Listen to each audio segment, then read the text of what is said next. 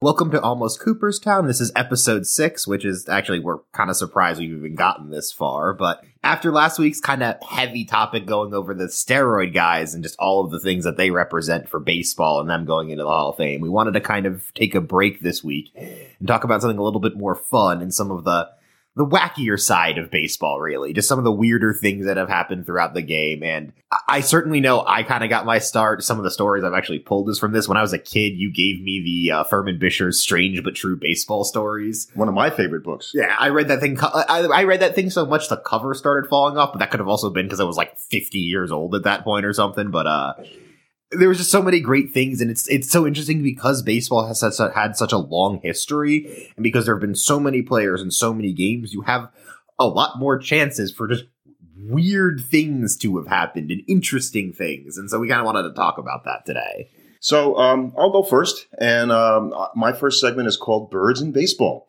And as we all know, there are two major league teams that have bird names. Oh, the Orioles and the Blue Jays, obviously. Right. And this first example actually is a guy who played for the Blue Jays, and interestingly enough, and that would be Randy Johnson. And everybody has seen the famous bird explosion, right? Yeah. Him throwing a pitch that reputed to be at 100 miles an hour. What I didn't know when I looked at it is this was a spring training game. Mm-hmm. Yeah, it was. Okay, so I thought it was. for some reason, I thought because he was a Blue Jay, and actually at the time he was an Arizona Diamondback. Mm-hmm. In the year the Arizona Diamondbacks won the World Series. A portent of something. Exactly. It would have been more of a portent had they ended up beating the Orioles or the Blue Jays in the World Series. There would have been something kind of weirdly fitting about that. So you're in Tucson, Arizona in March of 2001, and a giant named Calvin Murray, who I'd never heard of, is only famous because he was at the plate. Yeah. When Randy but he's not really famous for anything about this play. He was just there. And he throws the bird, if you just, it probably video does this, You need to see, the video is just perfect. Like, you just see the pitch coming, and you don't even see the bird until you see the poof of feathers. So it ended up being an umpire-ruled no pitch, which is a play in baseball, one of the most famous no pitch calls in baseball history.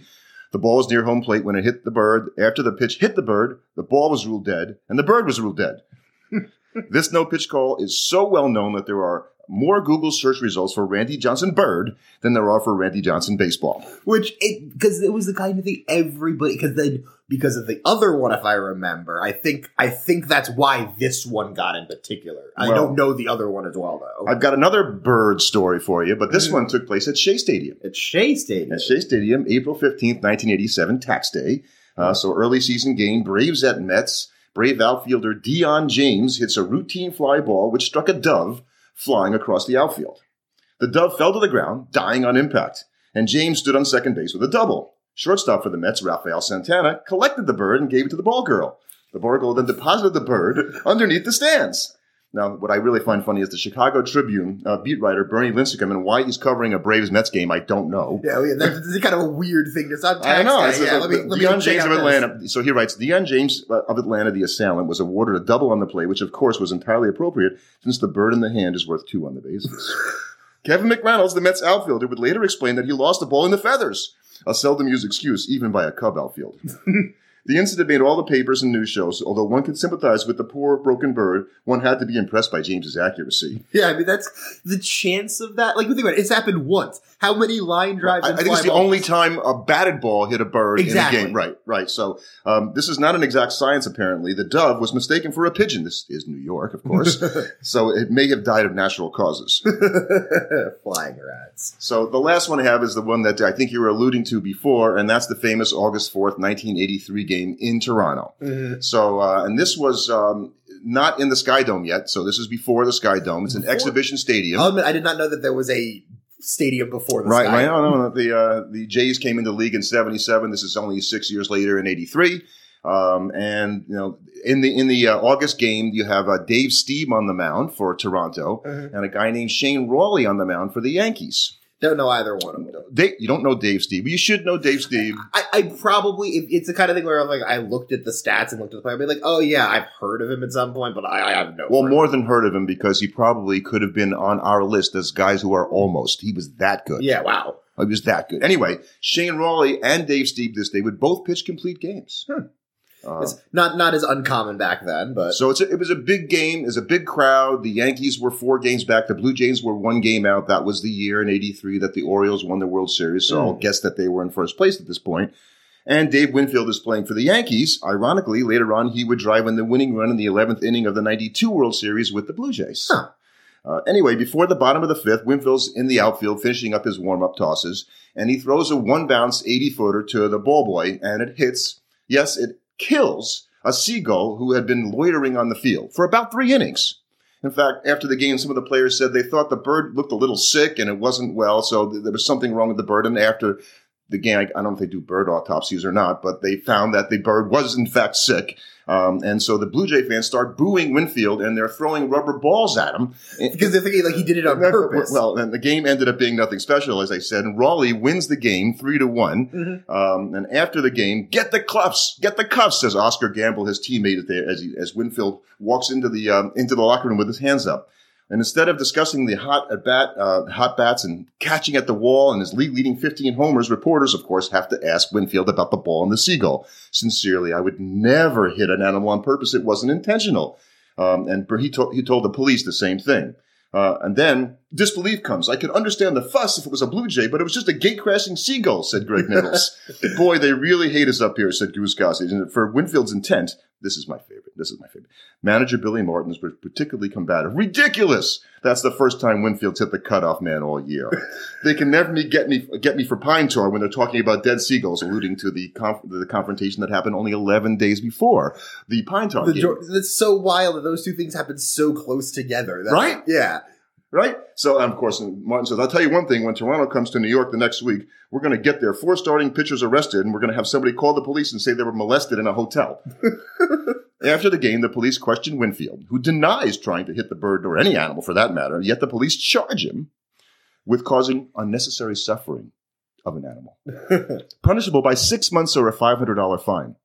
Now, there's a big difference between 6 months in jail and 5 Yeah, I was going to say, that's kind of like a wide, I guess it's like, I don't know, degrees of severity. I don't know. And the Toronto general manager, Pat Gillick, who famous, GM, ends up paying the fine. Winfield gets released. And basically, he later on, Winfield went and donated a picture to Toronto. He was acknowledged this happened afterwards. Yeah, so he didn't just kind of like let it slide. And then he won the World Series for him with a game-winning double in '92. So he's fine. I'm pretty sure the people of Toronto would trade a seagull for a World Series every single time. so that's my threesome in birds in baseball. Birds in baseball. Well, continuing the animal vibe, I have a kind of an interesting story. This was one of the things that was from that Furman Bisher book, and I just always loved it as a kid, and I thought it was just really interesting.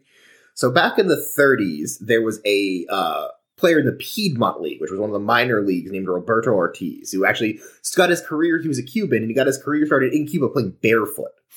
And so he came to America, and he's playing in this league. It's 1941. And he's playing, I think he's an outfielder for them. And he had a dog, and he would bring the dog with him to the games. And so he would just tie up the dog, and he would go and play the game, and after the game, go collect the dog and head on home. I guess one day he did not tie the dog up well, particularly enough. So in the 9th inning, he hits a ball out into the outfield, and he's coming around second base, and the dog comes tearing in from the outfield and starts running around the bases with Roberto Ortiz. And what really makes this story is that the next day in the box store, the guy that was doing the reporting put a little Y in the box score for yellow dog that ran around the bases with Ortiz and Knight. That's the best part of all this. If he didn't put it in the box score, it wouldn't have meant as much, but the fact that he got the dog in the box score, he ended up heading over to the Mexican League. Ortiz never made the majors, but it's like that dog made the box score, and I think that's what makes it. And one of the things that I remember reading, because I wore this book out, is that I think Furman Bisher wrote that he slid into third base, and the dog slides too into third base at the same time the player does. And I just the picture of the dog sliding and the dirt going up. It's like I don't know if I believe that. I hope it's true because it makes the story 10 times better. Right, but I just don't know if that's the part where I'm like, that these unverified things sometimes. You have somebody's account. And Furman Bisher, one of the great sports writers of all time, so I'll take him at his word. Yeah, exactly. It's more just like oh man, that's just so sensational. It's like those Billy Martin quotes sometimes. You're like, there's no way he actually came up with that off the top of his head. Yeah. And I know that's not true. Because hasn't hit the cutoff man all year. Perfect. That's brilliant. That's that's like comedy writing almost. Yeah. Too good. So I wanted to go to a guy who's known by a lot of guys my age, Bill Spaceman Lee. And I don't know if you've heard much about the Spaceman. Not much. Well, I'll give you, because I had to look up a little bit, because I kind of knew him as a guy who was involved with maybe marijuana or drugs, and he was kind of an iconoclast. But I had to go kind of deep in to find what was about, what he was about. And in addition to finding out that he went to USC, my alma mater, and played on a national championship team in 1968. Oh, well, now we can elevate him a bit more. We could do a whole, 10 minutes on all the USC baseball players, including Randy Johnson, who have played in the major leagues. But Billy, from a baseball perspective, right, you have to think about it as, was he a good enough player to warrant any kind of attention? Well, he had a career WAR of 22 in 14 major league seasons, so that certainly doesn't. Not bad, but not anything you would be like, oh, this guy. He had some good years for the Red Sox, winning 51 games for them in 1973 to 75. Okay, yeah, I was going to say. That's pretty good. That's about 17 a year. That was, in fact, he won 17 each of those years. And those were good, close but no cigar Red Sox teams, because the A's were winning World Series from 72 to 74. And then you had the Reds, and the Red Sox lost that 75 series to the Reds, and Bill Lee started 2 games in the 1975 World Series. I didn't really remember that. I mean, but yeah, that speaks to that he wasn't just... He was right. He had 119 wins. He wasn't a guy that was just known for being weird. For a while, I think he had the 3rd most starts for a Red Sox left-hander in the history of the franchise. Pretty and that's good. Been a long, long franchise. So he was traded after the 78 season to the Expos, and he bade farewell to Boston by saying, who wants to be with a team that'll go down in history alongside the 64 Phillies and the 67 Arabs? Wait, what? Okay, so the 64 Phillies, one of the great choking teams of all time, lost the pennant. Gene Mark was the manager, and they choked and lost. The 67 Arabs fought the war against the Israelis and obviously got slaughtered. So that's the kind of iconoclast. I mean, that's a reference. That's a reference. And he won 16 games for the Expos in 79. And what I thought was interesting, he was named the left-hander of the year. Like, they would give awards for that by Sporting News. It's a very strangely specific award. Over Steve Carlton. So now you got a guy who is a Hall of Fame pitcher that he did that. And then in the 80 season, he caused more controversy by admitting to using marijuana. And so this lands him on the cover of High Times magazine. Okay. Then he gets called into the commissioner's office, Bowie Kuhn, and he said he didn't smoke the drug. He just put it on his pancakes. Wait, what? So, it's one of those stories where you're like, I guess that could maybe work on, a guy that maybe has no idea what's going on. He's like, oh, it's just a dressing? So his major league career ended in 82 when he was released by the Expos after staging a 1-game walkout as a protest over Montreal's decision to release second baseman and his friend, Rodney Scott. So now he's out of baseball. You think, okay, he's mildly interesting. So what's... nothing famous to really write home So what's about. Interesting about the guy, and he's written 4 books.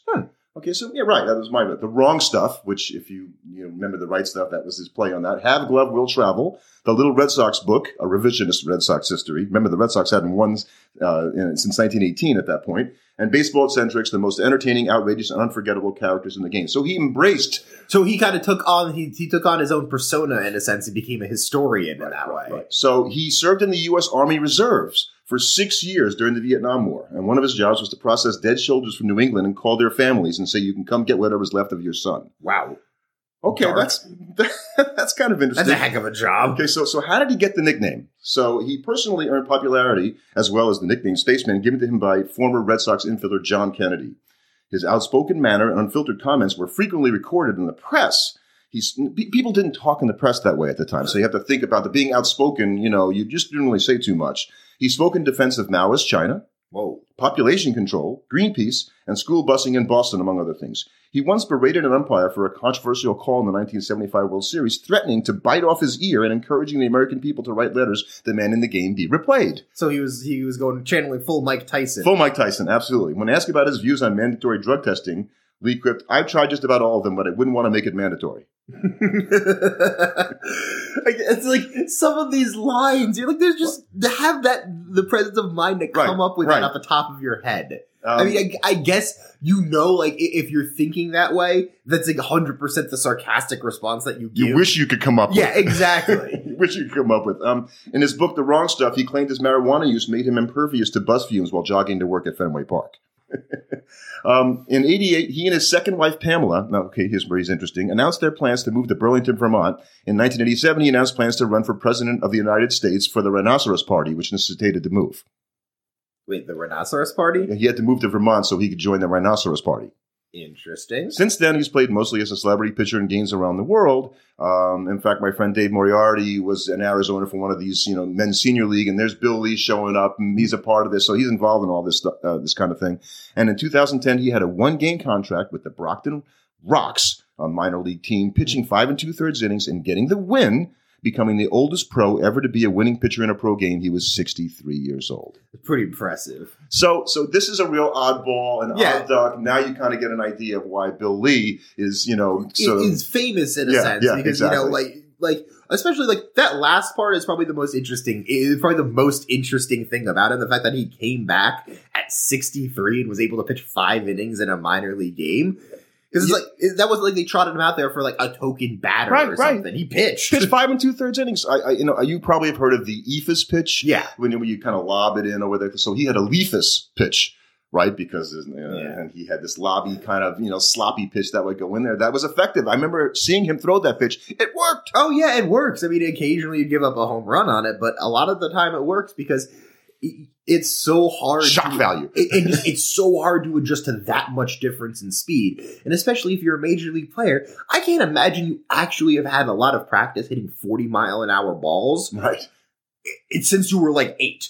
So it's almost something you're not good at that point. And it has a hump on it, right, when you do that kind of stuff. So, the different angle and all that. So I kind of wanted to talk about, interestingly, another kind of out there guy. The anniversary of his famous game just kind of passed a couple weeks ago, and that would be Doc Ellis and his LSD home run. Oh, yeah. LSD no-hitter. It was like 50 years, right? I think. Yeah, it was 50 years. It was 50 years on June 17th. So 1970. Huh. And so he played, he was on the Pirates. He played San Francisco. He basically claims that when they flew down there, they had a day off on Thursday, and on that day off, he drove up from Los Angeles to visit his girlfriend and another friend. And while they were staying there, they stayed up super late that night drinking and taking drugs.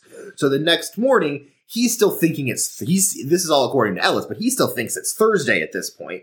So he wasn't supposed to pitch until the next day, so he took another hit of acid. He then realizes around 1 p.m. that he's scheduled to play the game. Didn't his girlfriend say, "You're pitching today"? And he's like, "No, it's not." It was his friend. His friend was looking at the game. He's like, "Aren't you scheduled to pitch today?" And Doc Ellis was like, "Excuse me?" So he was starting the 6 p.m. game. So he races down to the field and somehow gets there on time. And he's completely kind of like out of his head at this point. He's saying like, when he's out there, this is his exact words on what it was like pitching this game. I was zeroed in on the catcher's glove, but I didn't hit the glove too much. I remember hitting a couple of batters, and the bases were loaded 2 or 3 times. The ball was small sometimes, the ball was large sometimes. Sometimes I saw the catcher, sometimes I didn't. Sometimes I tried to stare the hitter down and throw while I was looking at him, and other times I chewed my gum until it turned to powder. They say I had about 3 to 4 fielding chances. I remember diving out of the way of a ball I thought was a line drive. I jumped, but the ball wasn't hit hard and never reached me. So in the later innings, he thought according to Ellis, in the later innings, he thought the home plate umpire was Richard Nixon. And at one point, he hallucinated that he was pitching to Jimi Hendrix, who was holding a guitar instead of a bat. Now, the thing with Ellis is he is known for telling tall tales. And while the initial part of his story seems pretty believable, we know that there's a good chance that Doc Ellis took LSD. 100%. That definitely happened. Where nobody's disputing that aspect of the story. But I think seeing Richard Nixon as the home plate umpire, seeing Jimi Hendrix up there, doesn't really track. Little urban legend. It's a little, yeah. That's the problem is it's a kind of thing that you hear from people that haven't done LSD before, and I think that's what happens. You don't. Everything from like the actual testimonies, you don't see stuff like that. You're not going to see completely things that aren't there. You're just going to see wildly distorted things of things that are there. So the first part matches up with that really well. He did pitch a no-hitter. He did pitch a no-hitter. That definitely happened. And there's back and forth on whether or not it was true or not. Some people are saying that, that the manager would have never stood for him showing up late. And Danny Murtaugh was the manager, I believe. Yeah, and that he would have never stood up for like Ellis showing up late to that game. He would have never tolerated it, and he certainly would not said anything to the reporters. No doubt. Because that was the thing. Nobody heard about that.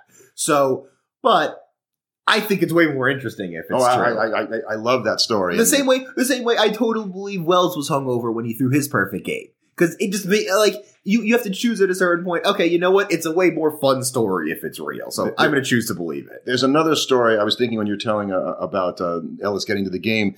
It was somewhere in the 80s, an Atlanta Braves pitcher named Pascal Perez. Pascual, Pascual Perez. And he got lost on the way to the ballpark, driving to the ballpark in Atlanta, and was driving around the loop around the stadium for like 2 hours. And I don't know if he got a ride late at the game or something like that, but for years he had that hung on him as this guy got lost driving to the ballpark. I mean, yeah. And then people also, like, just to go back to Ellis for a second, I remember one of the reporters was saying he interviewed Ellis after the game and he was lucid or clear-eyed and giving off anything. But, like, how much experience does that reporter have being around people on LSD? That's like what I always think. Because like if you don't know, you might totally mistake it. You don't know. You don't know. You're not going to realize and think of it unless he does something completely wacky. And most people's perception of wacky in that state is Ellis suddenly starts to talk about pink elephants he's seeing in the room.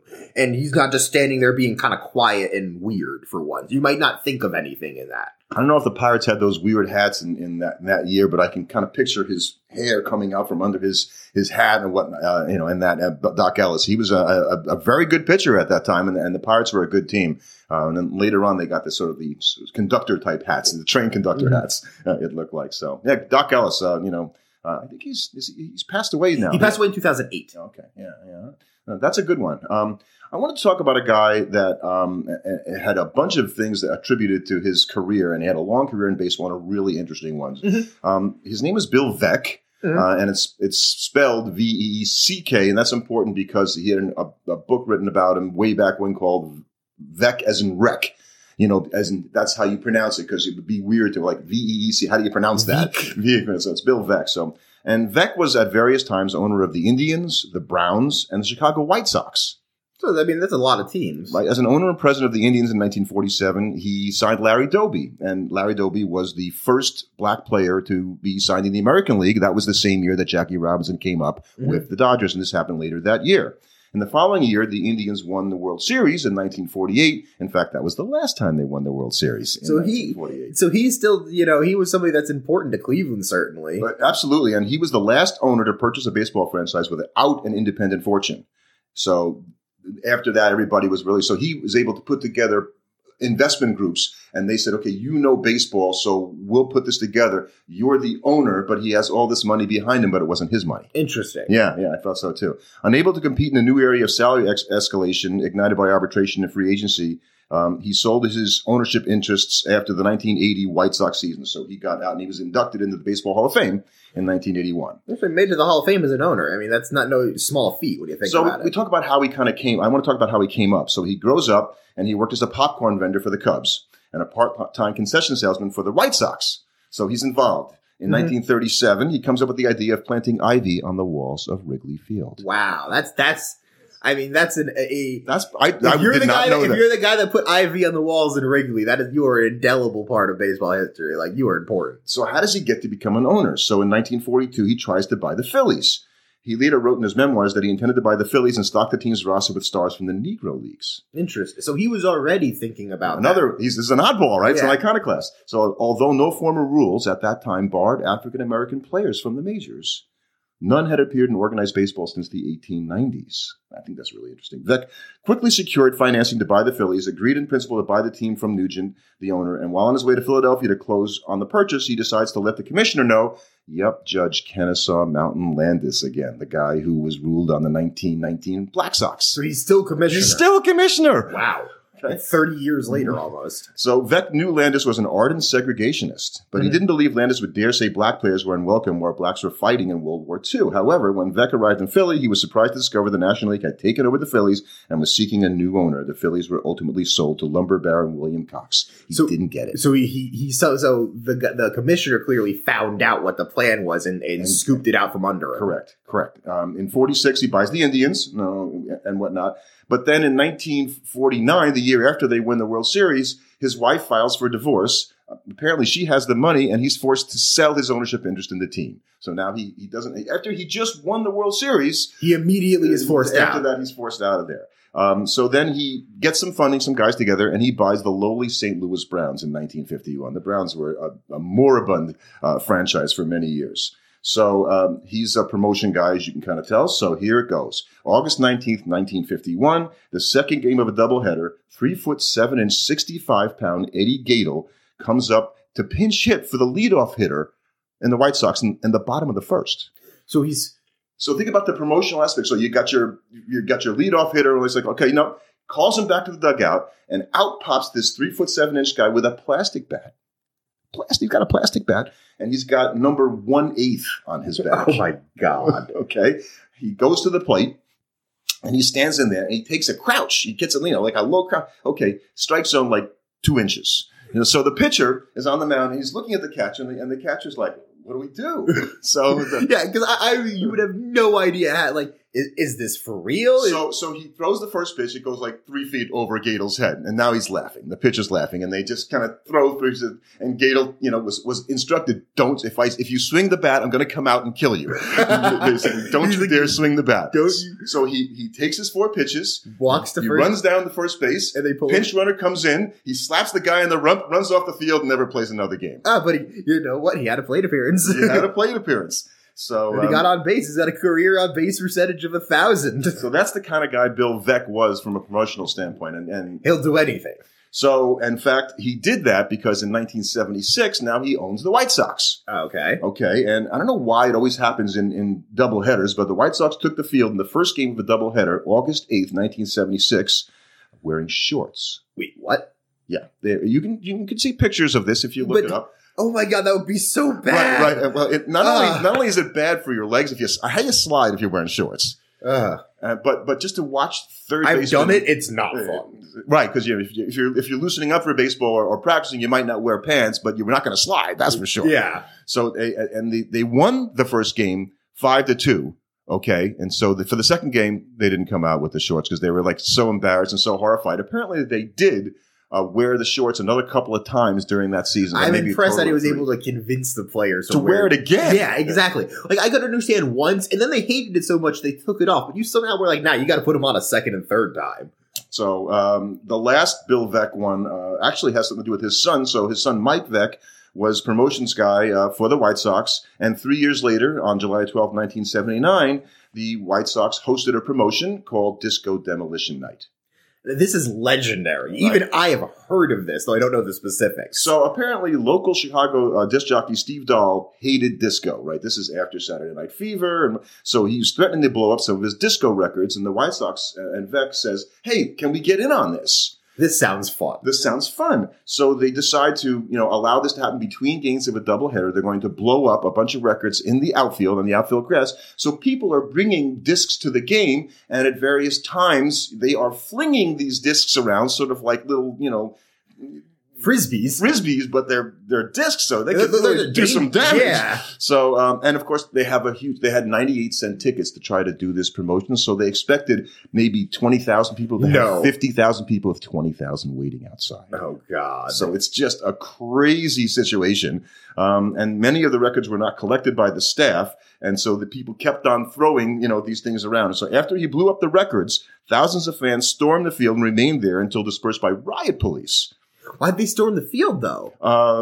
I guess they were just so excited about what happened between games. It was just such a crazy event. And it burned a big hole in the outfield. Well, yeah, you're going to blow something up. So Sparky Anderson is the manager of the Tigers, and he basically says, we can't play. This is not a regulation major league field, and we're going to not play. And so you have to play. And it turns out the league upheld the protest, and the Tigers won that game 9-0. They forfeited the second game, and the Disco Demolition Night is one of the most extreme promotions in Major League history. Because I can't think of any others that have resulted in the protest of a game. Now, had that happened when they were wearing shorts, you'd have the full thing, right? That would be the ultimate Bill Veeck moment. But Bill Veeck, just a guy to remember, there will never be another guy like that, that's for sure. No, that's never happening again, certainly. But that he did integration into the league, and he was on the forefront of bringing it's interesting that you have that kind of dichotomy, that he was so forward-thinking in some respects that he was willing to go out and be willing to put, take the best players from the Negro League in 1942 and put them out in the majors. I mean, that was years before Jackie Robinson. Right, put a whole team out there. I wish that would have happened. But then he was also the kind of guy that would run shorts and Disco Demolition Night. Well, I guess not everything works, right? Yeah, exactly.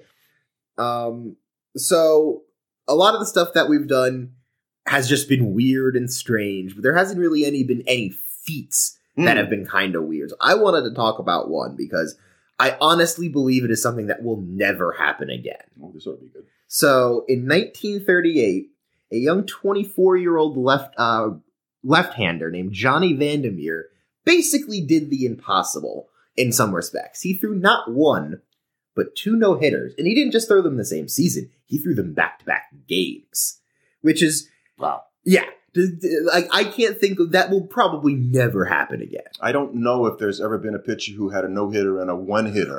I think there was one of those somewhat recently, actually. I think you might be right, but I'm just not sure. But I'm not 100% sure. But the way it goes is that he takes them out on June 11th at Cincinnati, facing the Boston Bees, who apparently would later become the Braves. I certainly didn't know. Well, they were the Braves the whole time. They just were nicknamed the Bees at the time. Interesting. Okay, yeah. And so he faces them in a day game, and no-hitter. Walks 3, strikes out 4, pretty workmanlike. Nothing, wasn't like dominant or anything. Now, the interesting part is only 4 days later, he heads over to Brooklyn to play the Dodgers. So 3 days rest. Yes, 3 days rest. He's playing Brooklyn at Ebbets Field in the first night game in Brooklyn. Well, and interesting because I think in 35, the Red Sox, the Reds played the first night game in Major League history. So even though that was not the first game that he pitched. It is the first game in Brooklyn. Mm-hmm. And now, pretty big crowd, actually. It's over 38,000 people for this game. So packed stadium.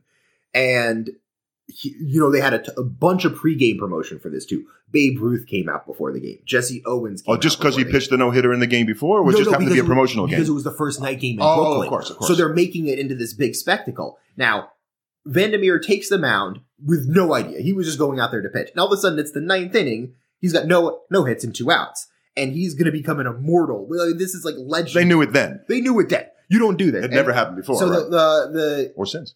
The shortstop of the Dodgers, Leo Durocher, hits a ball deep to right field, and the crowd goes nuts because they think he's hit a home run, and goes foul. Oh, I don't know this. Okay. And then the next pitch, he thinks he catches the corner for strike 3, and it's called a ball. So the Reds catcher was like so mad that he almost like got in the umpire's face about this. So he threw another one. Next pitch. Lazy fly ball to center field. Guy catches it, 2 straight no-hitters. Wow. Never to be done again. That's interesting. And good 9th inning stuff. I didn't know that about him. Especially final batter guy almost hits one out and just goes foul. And that is Leo Durocher. Yeah. Thinks he paints the corner, called a ball. He almost got Galarraga'd in a sense. Yeah. And Durocher, for baseball fans, manager of the Giants, was the third base coach when Bobby Thompson rounded third heading for home in the shot heard round the world in 1951 and managed the Cubs in the 1969 season when they lost to the Mets. He did then go start a nut in the next game against the Bees and went 3 1/3 before giving up a hit.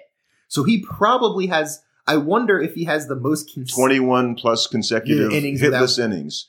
I would think for a starting pitcher. Yeah, I can't imagine. That's right for a starting pitcher. Because a relief pitcher, I could see maybe doing that, just because you put enough. Although that'd be a lot of appearances for a relief pitcher to not give up a hit. Pretty impressive, dude. Yeah, that's a good one. That's a good one. Yeah, we'll have to check on that. Yeah, it's an interesting thing to see if it's ever happened before. Well, I feel like I've talked a lot because I covered so much. So maybe you've got another one for us. I got one last one.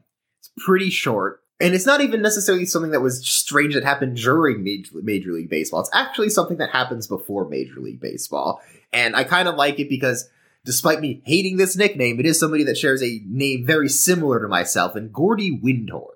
Now, I don't know if you know who this is because he's a thoroughly unremarkable player. I did. I was in Strange But True Baseball Stories, by the way. Yeah, I think he was a career 195 hitter. But what is interesting about Gordy Windhorn is how he made the major leagues. So back in the day, teams would have public tryouts. They would literally just say, hey, we're having a tryout for the Giants today. Come on down and see if you can show up. As a matter of fact, my dad, who grew up in Astoria with Whitey Ford, and Whitey would play stickball. I can't imagine this with my dad when they were kids. And one day my dad says, everyone's like, hey, where's Whitey? And the other guys go, oh, he went to go get a tryout with the Yankees. Yeah, like that's ever going to work out. And so Gordy one day goes to the Giants tryout with his friend, because his friend desperately wants to make their major leagues, and Gordy just kind of tags along because he didn't have anything better to do. So he's out. Now, the thing about Gordy is he was a track and field star in high school.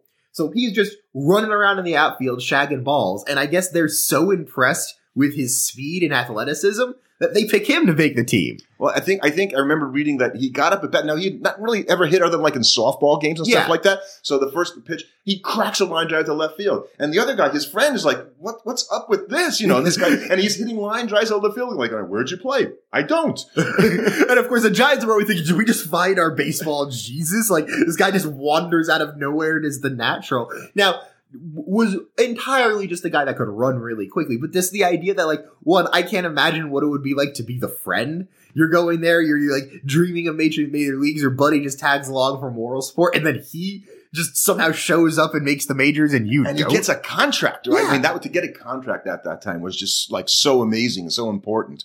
But yeah, like I can't imagine what it was like to be in that situation, to just show up at the thing to be as a joke basically, and then they're like, yeah, by the way, you want to play for us? Here's some money. We're going to have to go and find that book. I don't know if I have it somewhere in the basement or maybe go find it, because there are some other really good stories. We could probably do a whole episode just on some of Furman Bishop's bizarre stories. If anybody is interested, about 4 years ago, Bill James actually wrote an article on Strange But True Baseball Stories, and he listed out a bunch of the stuff that has happened since then that would be included in it. So if you wanted an interesting thing to read, I highly recommend going to check that article out. I do enjoy that kind of stuff. So, well, that does it for this episode. Thanks for listening. And if you want to subscribe to our podcast, we'd appreciate it at www.almostcooperstown.com.